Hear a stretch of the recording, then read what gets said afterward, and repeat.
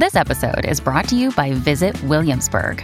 In Williamsburg, Virginia, there's never too much of a good thing. Whether you're a foodie, a golfer, a history buff, a shopaholic, an outdoor enthusiast, or a thrill seeker, you'll find what you came for here and more. So ask yourself, what is it you want? Discover Williamsburg and plan your trip at visitwilliamsburg.com. When you need mealtime inspiration, it's worth shopping Kroger, where you'll find over 30,000 mouth-watering choices that excite your inner foodie. And no matter what tasty choice you make, you'll enjoy our everyday low prices, plus extra ways to save, like digital coupons worth over $600 each week. You can also save up to $1 off per gallon at the pump with fuel points. More savings and more inspiring flavors make shopping Kroger worth it every time. Kroger, fresh for everyone. Fuel restrictions apply. Another day is here, and you're ready for it. What to wear? Check. Breakfast, lunch, and dinner? Check. Planning for what's next and how to save for it? That's where Bank of America can help. For your financial to-dos, Bank of America has experts ready to help get you closer to your goals. Get started at one of our local financial centers or 24/7 in our mobile banking app. Find a location near you at bankofamerica.com/talktous. What would you like the power to do? Mobile banking requires downloading the app and is only available for select devices. Message and data rates may apply. Bank of America N.A., member FDIC. Welcome to the New Books Network. Hi everyone, and welcome to New Books Network. I'm Galina Limorenko, doctoral candidate in neuroscience with a focus on biochemistry and molecular biology of neurodegenerative diseases at EPFL in Switzerland, and I will be your host today. Today we'll be talking to Julie Berwald about the new book, Life on the Rocks, Building a Future for Coral Reefs. The story of the urgent fight to save coral reefs and why it matters to all of us. Life on the Rocks is an inspiring, lucid, meditative ode to the reefs and the undaunted scientists working to save them against almost impossible odds. Well, Julie, welcome to the show. Thank you for having me. I'm delighted to be here. So can you tell us, what do you do? I am a science writer, and I write books mostly about the ocean. My first book was about jellyfish, and oh shoot, hang on a minute. I don't know how to turn that off. Oh well, okay. Hopefully you can edit that out. I'm sorry. My first book was about jellyfish, and sort of as I looked into the world of jellyfish and what was happening to them, I discovered just the amazing science of jellyfish. But they also reflected back on us a lot of the problems in the ocean, some of the things that are happening with climate change, with ocean acidification, with coastal development, and not taking care of what's in our seas. And so that book was a really exciting for me to write. It also was, the subtitle is The Science of Jellyfish and the Art of Growing a Backbone.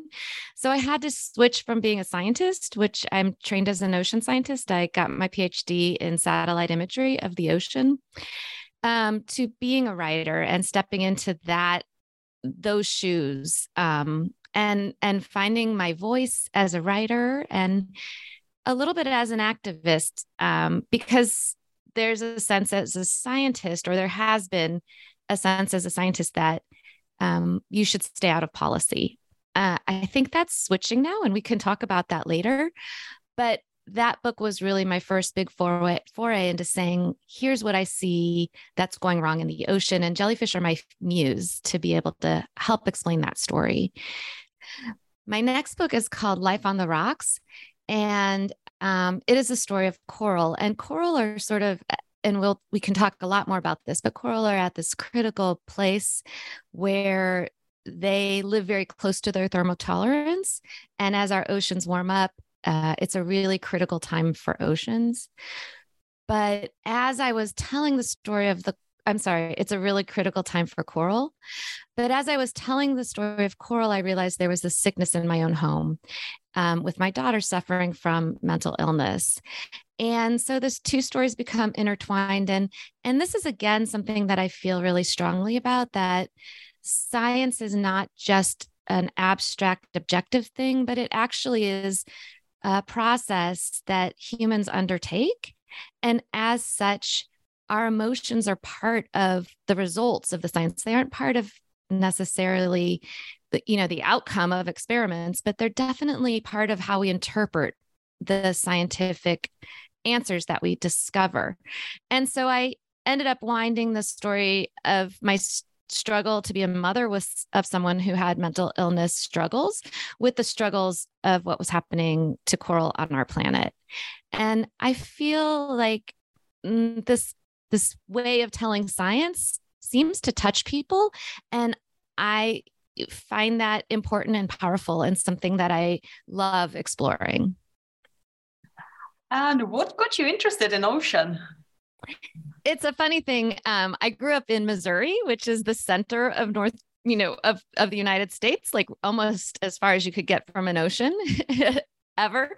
And I think as kids, we did go on a few like vacations to the beach, but I never snorkeled or stuck my head underwater until I was in college. And I went on a study abroad program to Israel.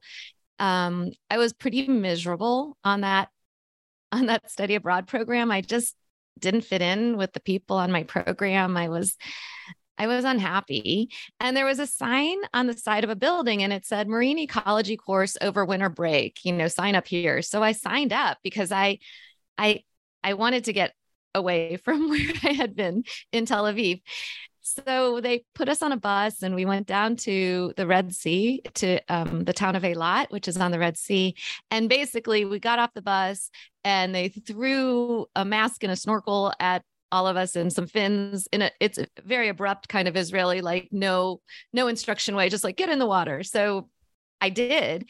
And it was like, it's kind of trite to say it, but it really felt like that scene in The Wizard of Oz when she opens the door into Oz and suddenly the world is in color. And I felt like that, like I put my face in the water and I was on this magnificent coral reef and there was so much going on. There were fish and urchins and sea stars and there was this coral, which had created these like castles, and they were so many colors and shapes and forms. And I couldn't believe, first of all, that these were all animals, that this wasn't a forest where plants are the base of it, but animals were the base of it. And I felt like, I can't believe I live on the same planet as this incredible world that I had no idea existed here. And it changed me. It changed everything for me. I finished that course and I said, I want to be a marine biologist, which I know sounds silly. Like a lot of people say that, but I really did. And so I got myself into a bunch of marine ecology internships to try to give myself some more basic knowledge about biology. And eventually I got into grad school, but I wasn't accepted into any labs that were working on coral, which is really, really what I wanted to study. And instead, I had been a math major as an undergraduate. So I got into a lab that was working on some mathematical algorithms for satellite imagery of the ocean. And I studied phytoplankton. And at the time, we didn't know, we knew already that carbon dioxide was changing our planet. Like this was the 90s. And it was very clear. Scientists had established that carbon dioxide holds heat and we were pumping carbon dioxide into our atmosphere from burning fossil fuels. But the question was, how much is the ocean buffering for us from that? There's a ton of phytoplankton in the ocean that perform photosynthesis. So they take up carbon dioxide and mix it with water and light and make sugar. But what is the amount of that? We didn't know. So that's what I was working on. And it was the first time we had these satellites that could look at the ocean and show us just kind of how green the ocean is, which is a proxy for photosynthesis. And so it turns out that about between a quarter and a third of the carbon dioxide that's emitted from fossil fuels is absorbed by the ocean. And so we benefit from this photosynthesis that's going on out in the ocean. But even more important than that, about 90% of the heat that is held by carbon dioxide in our atmosphere is transferred into the ocean. So the oceans are disproportionately absorbing the heat that we are adding to our atmosphere by burning fossil fuels. And if we didn't have the ocean, we would be in much worse shape than we're in right now. So, yeah, that's where my dissertation came from. And that's kind of the story of how I got interested in the ocean. And you already mentioned you had very interesting pathway in your career where you switched to science writing. So can you just tell us how easy or difficult was it? Yeah, I didn't know that I wanted to be a writer. In fact, the reason I was a math major in college was because I got really intimidated about writing. My roommate in college just happened to be a fantastic writer, brilliant. And I read some of her writing in the first weeks of college, and I thought, I could never write like that. That's so intimidating. So I literally just became a math major so I wouldn't have to keep up with someone who was a brilliant writer like her. I said, I'm never going to write another thing. I'm just going to do math equations. Which looking back was really a waste of opportunities to have professors help me become a better writer. But so I became a math major, and I said I was never going to write again. And then I got my PhD in something that was pretty mathematic. But then I fell in love and got married, and my husband wanted to move to Austin, Texas, which is where we still live. And so I did have a postdoctoral fellowship, and I brought it with me to the University of Texas. But during that postdoc, I realized I was really not that great at math either. I wasn't that great at pushing forward these algorithms on my own. And this is true. I was in a yoga class, and I was really contemplating whether I should continue to be a scientist or not. And there was a woman in the class who was working at this textbook company, and it was really innovative. It was all online, and it used lectures that were video lectures, and used like cartoons and graphics to tell the stories of science in these textbooks. And I thought, wow, that seems kind of cool. So I applied and got a job there. And that's where I learned how to write. Because working in textbooks, you have to learn how to use words really efficiently and to never waste a word. You don't have that much space, and you really want to be as clear as you can. And I also got to learn how to be creative, because we had all these animators who worked with us. And I loved it. I loved telling science stories in ways that were interesting and fun and creative. And I realized like that was what I wanted to do. And so then I started slowly to write stories for magazines. And then eventually, I made this big decision to write books. And what would you say to our student listeners and maybe early career researchers that might be contemplating sort of the path that you've taken? Practice writing. So like I said, I had let all my writing skills go really, really rusty during grad school and during college, really. And it wasn't until I started practicing writing that I learned how to do it. So in those years when I was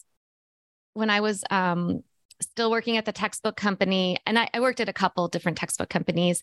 And then when I was writing magazine articles, I started writing a blog, and I don't think blogs are very cool anymore, but I'm not sure about that. I actually still have the blog. So I don't know if anyone reads it, but I did commit to writing a blog every month, and publishing it on my website. And I found the practice of finding like one story that I found really interesting in the science world, and then turning it into something that I thought other people might want to read and that would be entertaining. Really good practice. And I committed to like publishing once a month. And, I'd be sometimes writing on like July 31st at 11:51, like trying to finish it, even knowing no one may read it, but just committing to doing that once a month was great practice. And I think in doing that, I learned to find a voice that I found interesting myself. I've practiced being funny and and practiced being a little heart-wrenching, gut-wrenching. I practiced, writing with emotion about things that were scientific. And so that's my biggest advice is practice. And if you can practice with someone else, that's also a good thing. I also joined a writing group, and we would meet every Monday night, and each Monday someone would submit one piece of writing. And and that was another great way to practice, because I was not only forced to submit once every 6 weeks, there's 6 people in my group, but, I got to read other people's work and read it critically and try to come up with constructive criticism for them. And that's a great way to learn as well. Oh, that's an excellent advice. Okay, so your latest book is The Life on the Rocks, Building a Future for Coral Reefs. So let's dive in. Oh, sorry for the pun. Let's dive in. I love the pun. It's great. And can we start with the very basics to make sure that everybody is on the same page? So could you describe what exactly are corals? Yeah, so coral are amazing. They're animals, like I said, and they're really a way to picture it is a sea anemone or a jellyfish turned upside down. And those are actually a coral's first cousins. So they're all part of this group called Anthozoa, which means flower animal. And they're very ancient forms. They only have 2 cell layers. We have 3. So we have an endoderm, which lines our gut, and exoderm. It's not the right word. Endoderm, but sorry, I screwed up there. But anyway, we have an outer skin layer. And then we have a mesoderm, which holds all our organs. Well, the coral, jellyfish, and sea anemones don't have that middle layer. So they just have 2 cell layers. So they're very basic animals. They also don't have a full gut. They have one hole that's surrounded by tentacles, and that acts as their mouth. They take their food in, they sting it with stinging cells. And these stinging cells are just absolutely phenomena of the biological world. They are little capsules which have sort of a wound up weapon tubule inside. They have a little trapdoor that opens when there's plankton nearby. And then the weaponry fires out of the stinging cell at 5 million times the acceleration of gravity. So if you can imagine dropping a pen, down onto a table, that's 1g, that's the acceleration of gravity. But the stinging cell fires 5 million times faster, which is the fastest motion in the animal kingdom that we know of. And I just did some fact checking on this, so I know it's true for a story I wrote about jellyfish. And so jellyfish, sea anemones, and coral all have these stinging cells. It's what unites them in this phylum called Cnidaria. But back to their kind of anatomy, their tentacles are lined with stinging cells. They can fire at plankton, and then those stinging cells are poisoned as well. So they immobilize the plankton, and then they move it into their mouth along their tentacles. And then it goes inside and it gets digested, and whatever they can't digest comes back out their mouth because they only have one hole. And then they also have, similar to us, they have nerves, they have a digestive system, they have, they have ways of sensing the environment, the chemicals in the environment. There's possibly even light sensors for sure in the jellyfish and sea anemones, probably in the coral. So they have a lot going on, just like we do.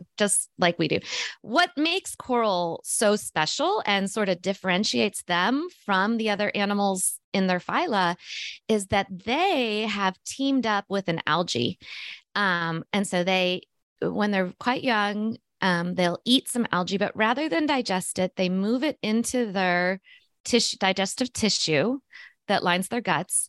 And then the algae live there for their whole lives. And the algae do what algae do. They photosynthesize and they take carbon dioxide and water and make sugar. And then they feed 90% of that sugar to the coral animal. And that is an amazing fuel source. It is so much energy that the coral can then take that energy and use it to take calcium and carbonate out of the water and forge that into limestone.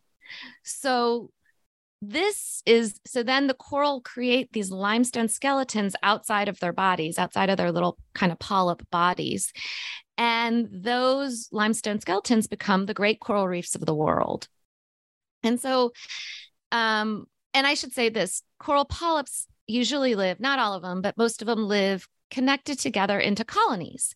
So it's like a bunch of sea anemones that have glommed together, and they share, they can eat plankton, and they do eat plankton, and they share that nutrition among the many polyps, but they get really most of their energy from the algae that live in their tissues. And then they build these skeletons around themselves for protection.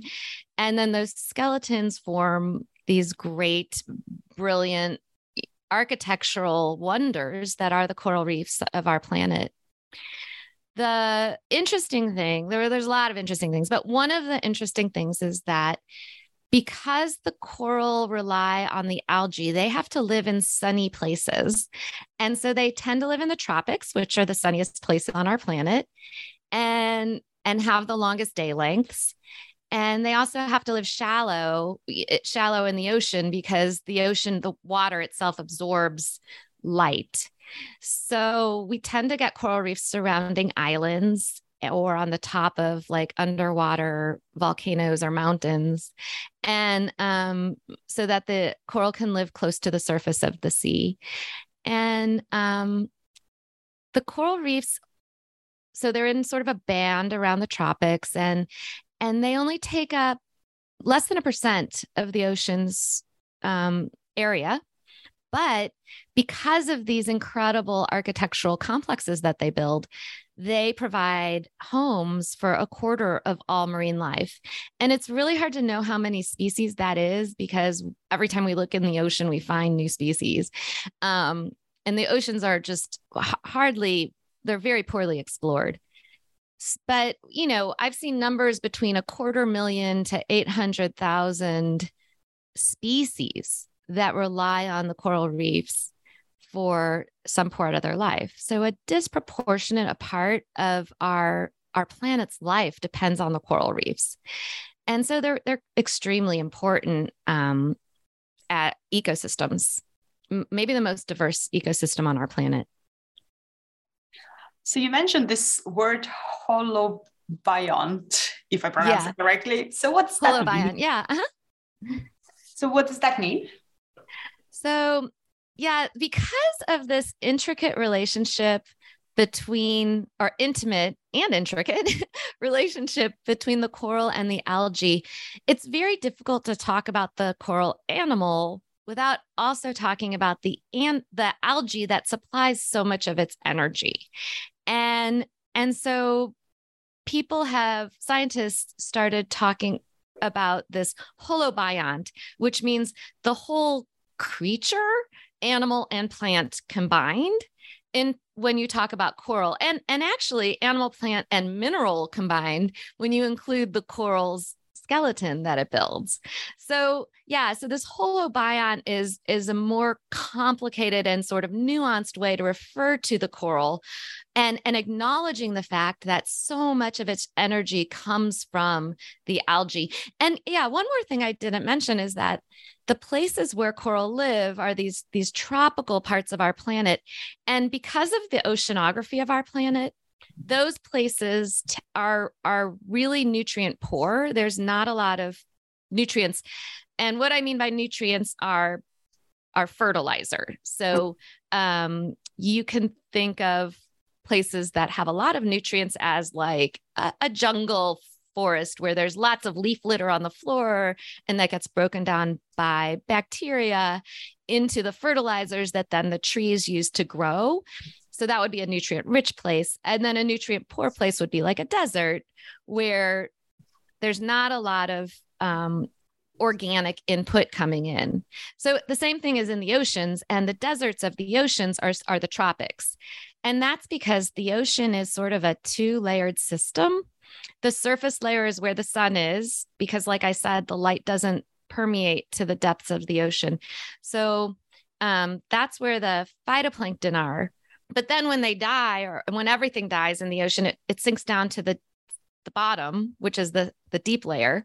And that's where bacteria work on it and break it down into nutrients, into its fertilizer form. So that's nitrogen and phosphorus mostly that we care about.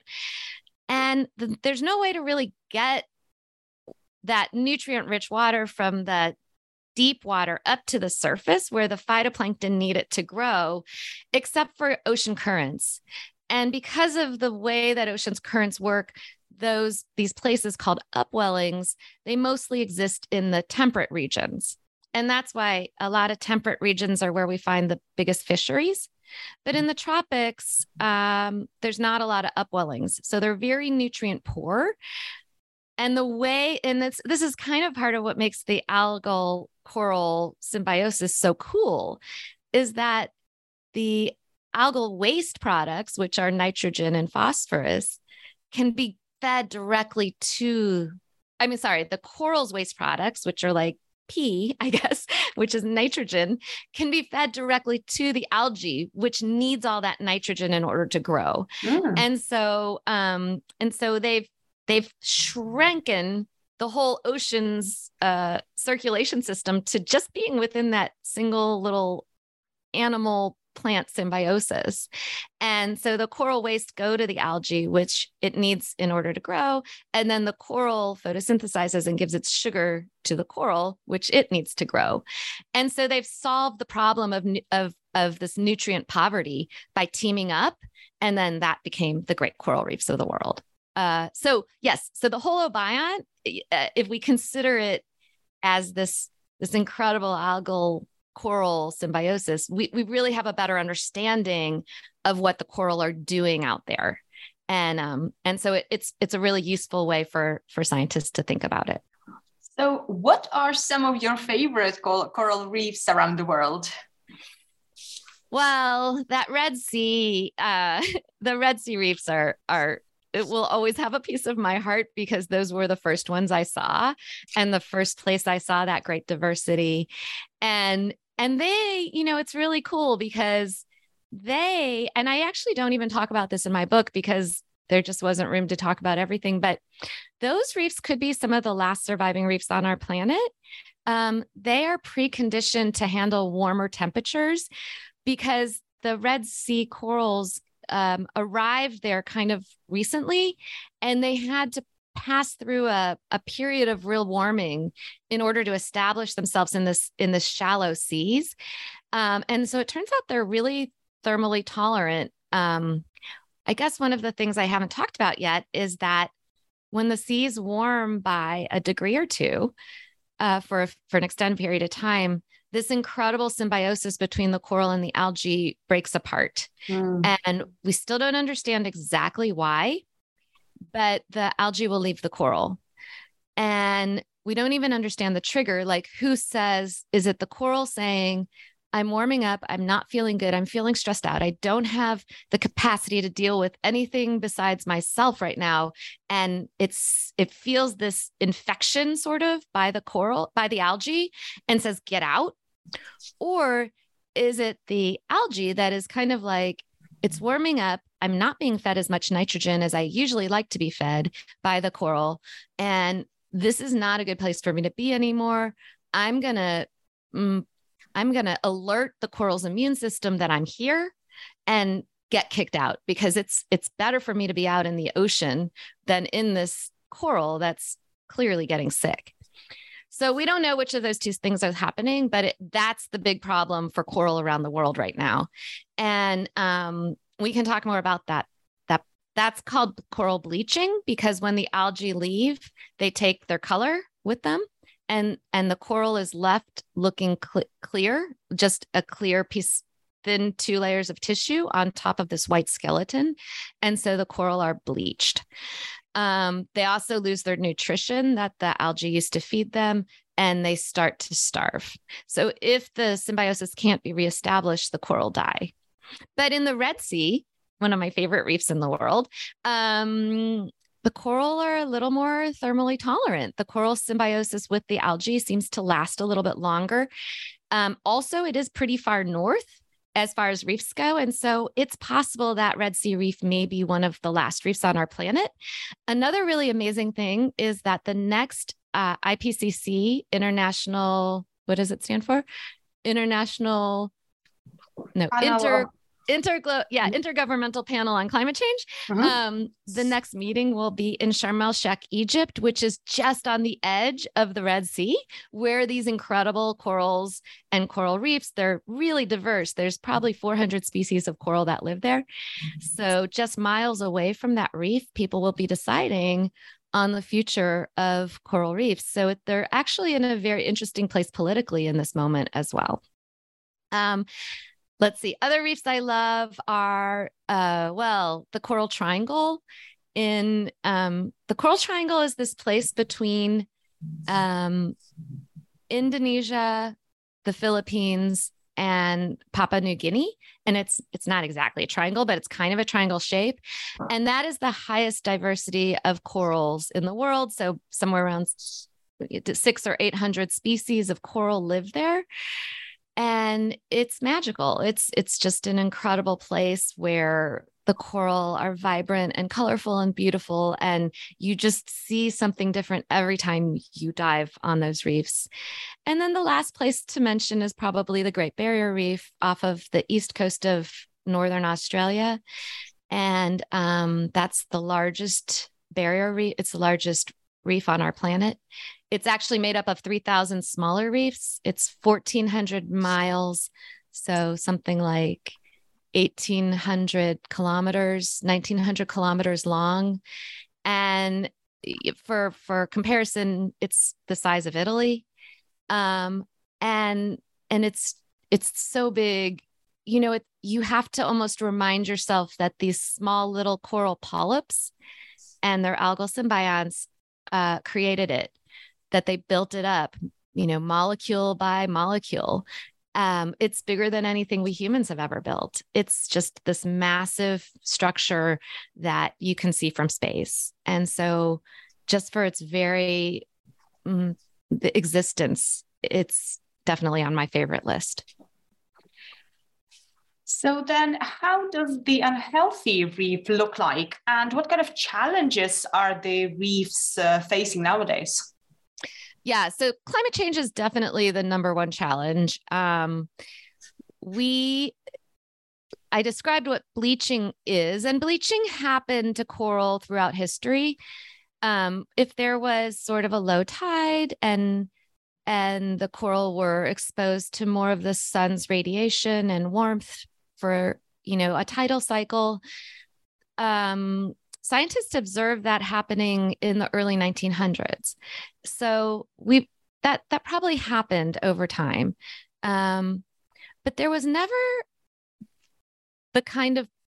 it was more like, this would happen almost like, us humans would get a flu or something, it's something that would happen, but you would recover.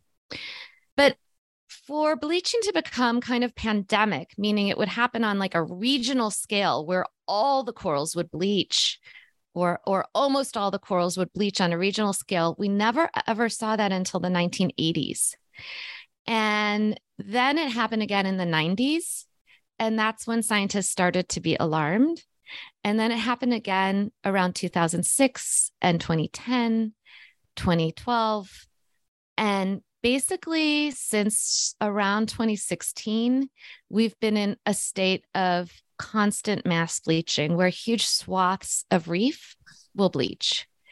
And so, as I said, the ocean has absorbed 90% of the heat that we've emitted, or that carbon dioxide has been holding as we've been emitting more and more carbon dioxide. And so the oceans have already warmed roughly a degree, almost a degree and a half. And the thermotolerance for for the bleaching to happen is around 2 degrees for about 4 weeks. And so we've seen more and more episodes where that's happened. And when it's unlikely there's any reef in the world that hasn't experienced a mass bleaching at this point. And the predictions are pretty bad by 2050. If we don't get climate change under control, 1% of the reefs are expected to be left. And so that's pretty dire.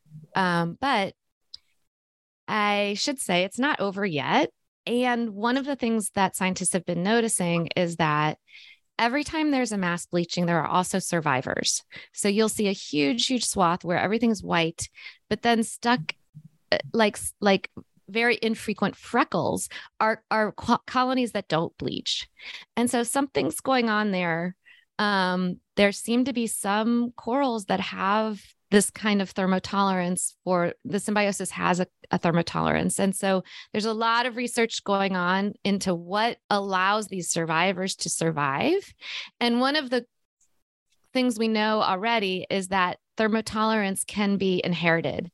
So if you have 2 parents that have an offspring and both of those parents are better at surviving at higher temperatures, their offspring will be better at surviving at higher temperatures as well. But one of the things we've also discovered is that there doesn't seem to be just a single gene for surviving higher temperatures, that it seems to be genome wide, spread across the genome like butter, kind of across toast.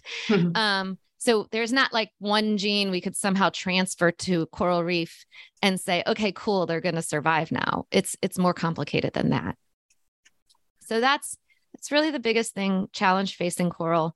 Other things that coral are suffering from are declines in water quality. I mentioned that coral live in these sort of deserty places in the ocean where there aren't a lot of nutrients. They like it that way. They've evolved to live that way. But as we've started agriculturalizing our land, there's been more runoff of fertilizer into the ocean. And that higher fertilizer seems to make the coral sick. And so there's been an increased uptick in coral disease as the water quality has gotten less good for corals. And so they do suffer from a lot of diseases, and that's really problematic. There's a really bad one right now that's sweeping across the Caribbean. It's called stony coral tissue loss disease. And it's really horrible. It sort of causes the coral's tissue to melt away. And a coral that's, several hundred years old will die if it gets this disease in just a matter of weeks. And we still don't know what the causative organism is, what the pathogen is. Some people have found that if you use antibiotics and sort of apply it in a cement around the edges of the disease front on the coral, as it's spreading, you can stop it, but it's not a universal treatment. It doesn't seem to work. And what's really bad about this disease is that, as opposed to other coral diseases, which maybe strike 1 or 2 or 3 species, this one seems to strike about 20 species. And in the Caribbean, there's probably around between 40 and 60 species of coral altogether. So it's a lot. It's a huge number of coral species that are being afflicted by this disease. And it started in Miami and it went down the Florida Keys, and now it's jumped off and it's spreading throughout the Caribbean now. And then the last thing that's really a threat to corals is illegal fishing. And we have, you can damage a reef by dragging a net across it, or there's ecosystem collapse when you take too many top predators off the reef as well. So kind of like a Jenga pile, a reef is a complex ecosystem. And if you take out some of the top predators, you have changes underneath that. And when you destabilize the herbivores on a reef, that can cause problems for coral, because coral are always competing with not the algae, the small ones that live in their tissues, but bigger ones called macroalgae for space. And so reefs can become overtaken by algae, these macroalgae, and they can really squeeze out the corals. And then there's another problem in a lot of developing countries. There's a problem with blast fishing, which is where fishermen who are driven to do so through poverty and other forms of corruption that keep them from making a fair living will use bombs to fish because it's cheaper and quicker. And that will cause huge blast scars in the reef that the coral reefs, they can't reestablish themselves on that kind of rubbly seafloor. And that was a problem I saw a lot when I was in Indonesia, diving in the Coral Triangle. Yeah, this is truly heartbreaking. So where should we focus our efforts going forwards? I think, our biggest efforts really, ultimately, the story of the coral reef is a climate change story. That is the most important thing we can do for the reefs, because if we can get the temperature of our planet under control, the coral, we can restore some of the reefs that are physically being destroyed through illegal fishing. And we can also work to deal with the water quality issues up here on land that start up here on land. But if we don't deal with climate change, it's going to be all of these other things are going to be really difficult to have a major impact on the reefs. So, yeah, I mean, my advocacy is to let your elected officials know how important it is. And I mean, if you think about this massive ecosystem that's under threat, I mean, hundreds of thousands of species, not individuals, but species whose lives are really at risk if we don't start dealing with climate change, it becomes a really important story, and one that is largely invisible to us up here on land. And that's one of the themes of my book, is that it's really easy for us to forget about the oceans. I mean, we're terrestrial creatures. It makes sense. We don't live in the ocean, but the ocean influences us and we influence the ocean, and we are all on this planet together. We are interconnected. One of the important things about coral reefs is that because they support so much life in the ocean, they actually support a lot of life up here on land. Between 500 million and 1 billion people rely directly on the coral reefs for their major sources of protein. Their diets come from fishing. And as we're starting to see reefs decline, we're starting to see people who live near them and rely on them having to shift their diets to less healthy diets. And then with that, you have an increase in disease and malnutrition and undernutrition. And if our reefs decline, I mean, can you imagine 1 billion people losing their primary source of protein? It becomes a real humanitarian issue. Another thing coral reefs do for us up here on land is they are the best barrier against storms that protect us. Like on land, 97% of a storm's energy will be diffused by a healthy coral reef. And so like in the Bahamas, there was Hurricane Dorian. It was a Category 5 hurricane that came roaring up to the Bahamas. And the southern part of that island was relatively unscathed because their coral reef there is pretty healthy, and it diffused the energy. And people did not suffer as badly as they did in the other parts of the island where the reef had been more impacted and was less healthy. So we see examples where coral reefs protect us, like really protect us from storm damage, and storms are only becoming stronger as we heat up our atmosphere. So they're incredible and incredibly important to us.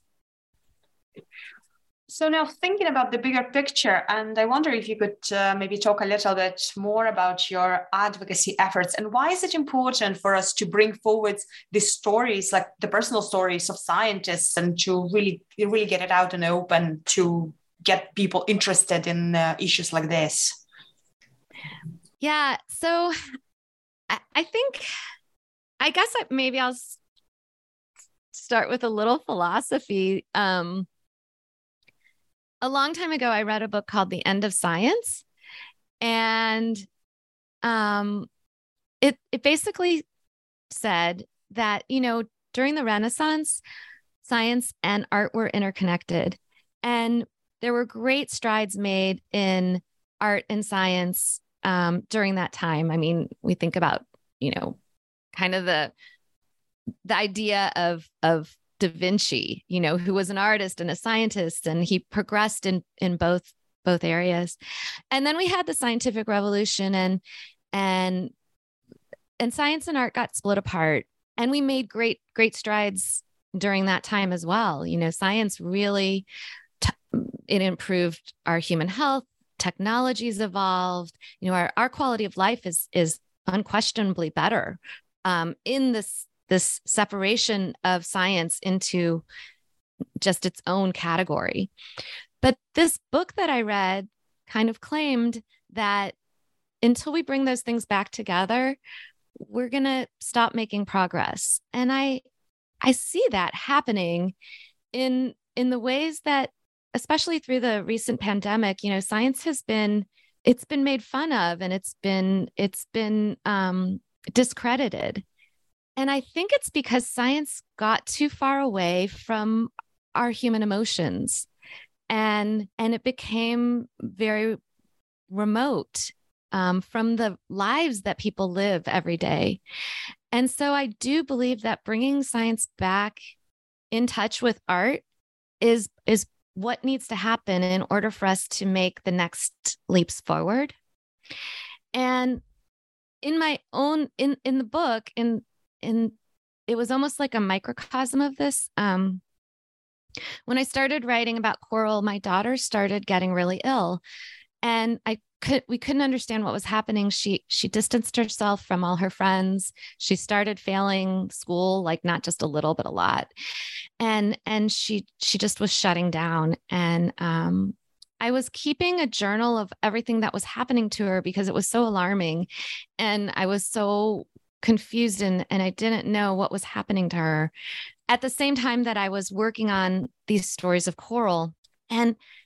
But occasionally things would sort of like seem to amplify each other. So my daughter, one hypothesis was that she was suffering from this autoimmune disorder, and it was affecting her brain and causing her mental illness, which it turned out to be OCD, obsessive compulsive disorder. And it was causing that to kind of really get very, very strong.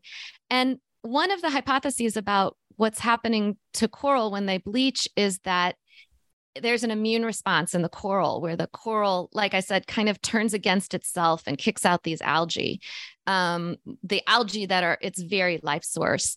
And so I started to see kind of the ways that the sickness in my home and the sickness on the reef, they weren't that different from each other. There were these connections.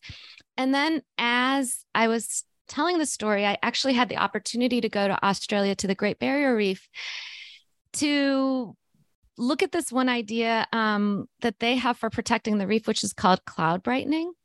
And I got invited on a research cruise, and the cruise was going to leave March 23rd of 2020. In the meantime, in my home, my daughter was really shutting down more and more, and she realized she needed to go to a residential hospital to work on her mental health. And her admission date was March 15th, so just a week before. But we all remember what happened, like right around them. Oh, sorry, her admission date was March 17th. But on March 15th, we all remembered, or at least in the United States, we shut down on March 15th. And so all of these things started coming together. And then I was denied entry into Australia just after we had to drop my daughter off at this mental hospital, and everything became connected, like in time, where our planet was shutting down. My daughter had shut down, and my trip to Australia shut down. And it it became so intertwined that I couldn't keep them separate from each other. The things all seemed to echo each other. And I started writing after I kind of got over a bunch of shock and sadness. I started writing, and it was all connected together. And these stories seemed to amplify each other. And I sent some of that writing to my my editor. And I was like, what do I do? Because these stories that were separate, like what was happening with my daughter and what was happening with the coral reefs, they've come together and I can't separate them again. And my editor was like, this is some of your most powerful writing. And let's find a way to make this work in the story of the book. And so we did. And I think it did work. And I think that finding these connections between things that are largely invisible, mental illness is so invisible. Like if you looked at my daughter, you wouldn't have known how much she was suffering. Like I said, terrestrial creatures, we often just forget about what's happening beneath the waves. But these things are so foundational. Everything rests on our mental health. Everything rests on the coral reef's health in the ocean. And so without them, it just like basic survival becomes just nearly impossible. So the stories come together, and I hope they amplify each other. And I hope that the emotion of these things that were happening in my personal life help illuminate some of the stories that happen beneath the seas. And that was my goal in trying to share the story this way. Now, what I found it so powerful is that you're addressing your reader really on a very visceral level, because everybody has issues in their lives, so that nothing exists in a vacuum, isn't it? So if something's happening with the ecosystem, you cannot just take it out of the context.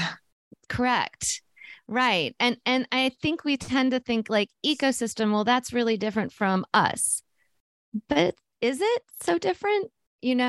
And I hope that we start to consider it that way. We are interconnected on this planet together. And the reefs are great for telling us that. I mean, the reefs are the most interconnected ecosystem that exists, and things depend critically on each other. So what discoveries in your research for your book, Life on the Rocks, surprised you the most?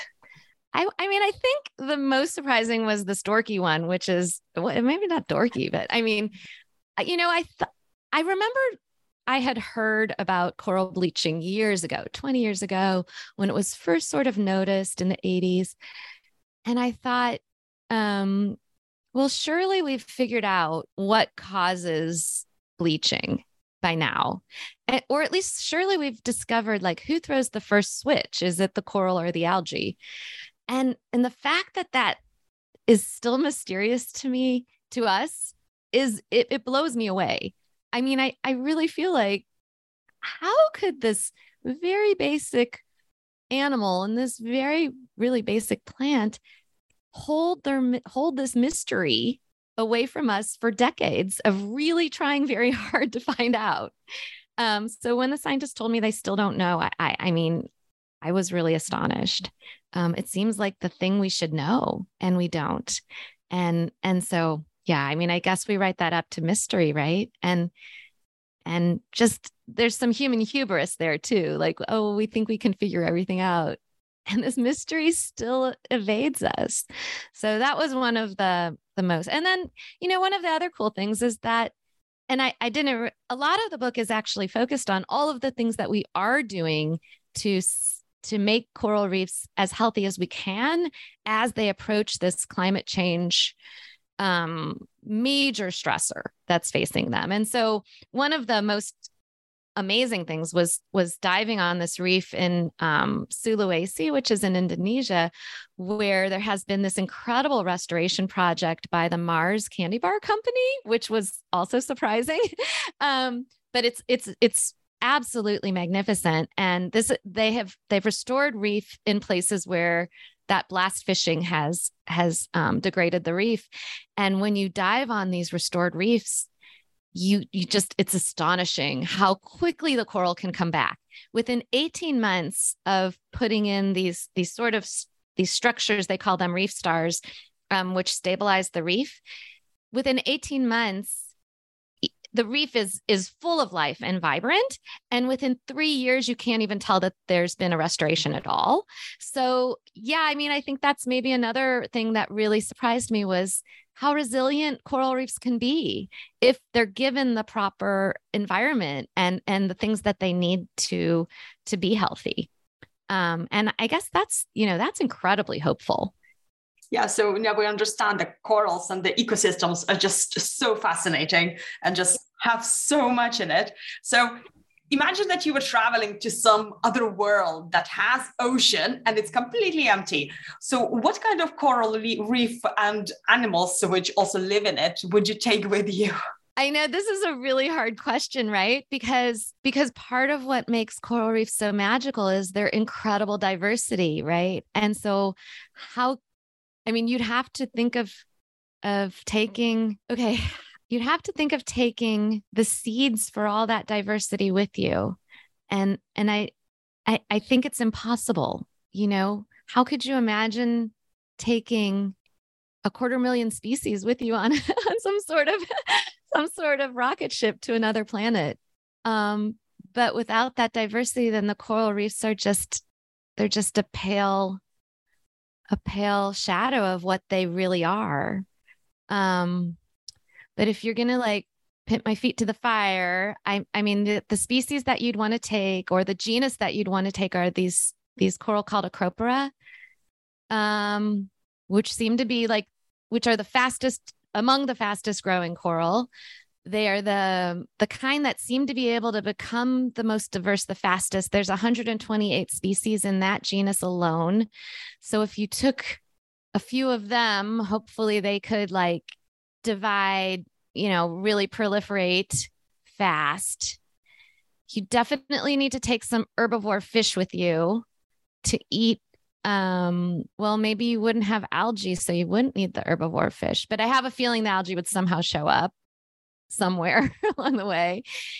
Yeah, you'd need some big predators. You need some parrotfish. I don't know how you could do it without it. I think there was an effort in the 70s, this thing called Biosphere, where they tried to make a coral reef in the middle of the Arizona desert, and the whole thing collapsed. So, maybe that's the lesson, is we've got this thing here, we've got this incredibly priceless treasure here on our planet. So let's just take care of it here.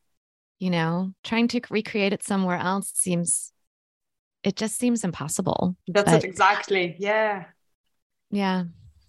Just we will have one planet, so we need to take care of it. Yeah.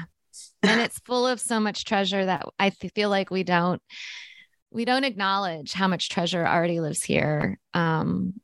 I don't want to go to a dead, dusty, cold planet, let's take care of what we've got here. There's so much richness. Well, this has been a truly fascinating discussion. So can you tell us, what are you currently working on and what will be your next project? Okay. This is a kind of scary thing for me to say, but what I'm working on now is fiction, which is really out of my comfort zone. And I never expected to be able to do it, but the story came to me, and I mentioned oh my gosh, I don't know. I'm so sorry. I mentioned briefly that I was invited to go on this research cruise to do this thing called cloud brightening in Australia. And the idea is that marine clouds are not as bright as clouds over land. And if we could brighten them up a little bit, we could reflect a little more solar radiation to outer space. And underneath those more bright clouds, you can have some local cooling of around 1 degree or 2, which is just what the coral need, right? To escape from coral bleaching. So they were doing this experiment where they were taking seawater and aerosolizing it and making it letting the salt crystals from seawater float up into the low-lying clouds and basically making those clouds a little more glittery, which reflects sunlight away from the reef. And this idea is kind of remarkable. And there are some scientists who've done some calculations, and they've found that we could actually keep our planet at 1.5 degrees warming if we were to employ cloud brightening around the world. So the fiction story I'm writing right now is where a 16-year-old girl is just like fed up with the nations of the world not actually taking action on climate change.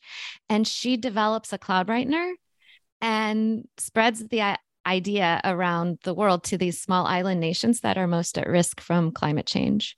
And the planet actually starts to cool. And then the nations of the world take notice, and they see this discrepancy between the carbon dioxide coming into the atmosphere and the temperature of the planet starting to fall. And it becomes a little bit of a thriller at that point where everyone's trying to figure out what's happening. And she has to claim her place and say, you know what, you big nations, you don't get to make all the decisions any longer. So it's, we'll see. I'm pretty far along, actually. I'm hoping to finish it by the end of the summer, and we'll see if I can get it published. Oh, wow. That sounds super exciting. I hope you come and talk to us about it when it's done. Okay. I would love to. So what's the best way for our listeners to find more information about your work and also your books? So the best place is my website. It is Julie, Juli, there's no E on it, Berwald, BERWALD.com. And so all my information is there about Spineless, my first book, Life on the Rocks, my second book, and that blog I was even mentioning that I wrote a long time ago. And then I've been doing a lot of speaking, both virtual and in person.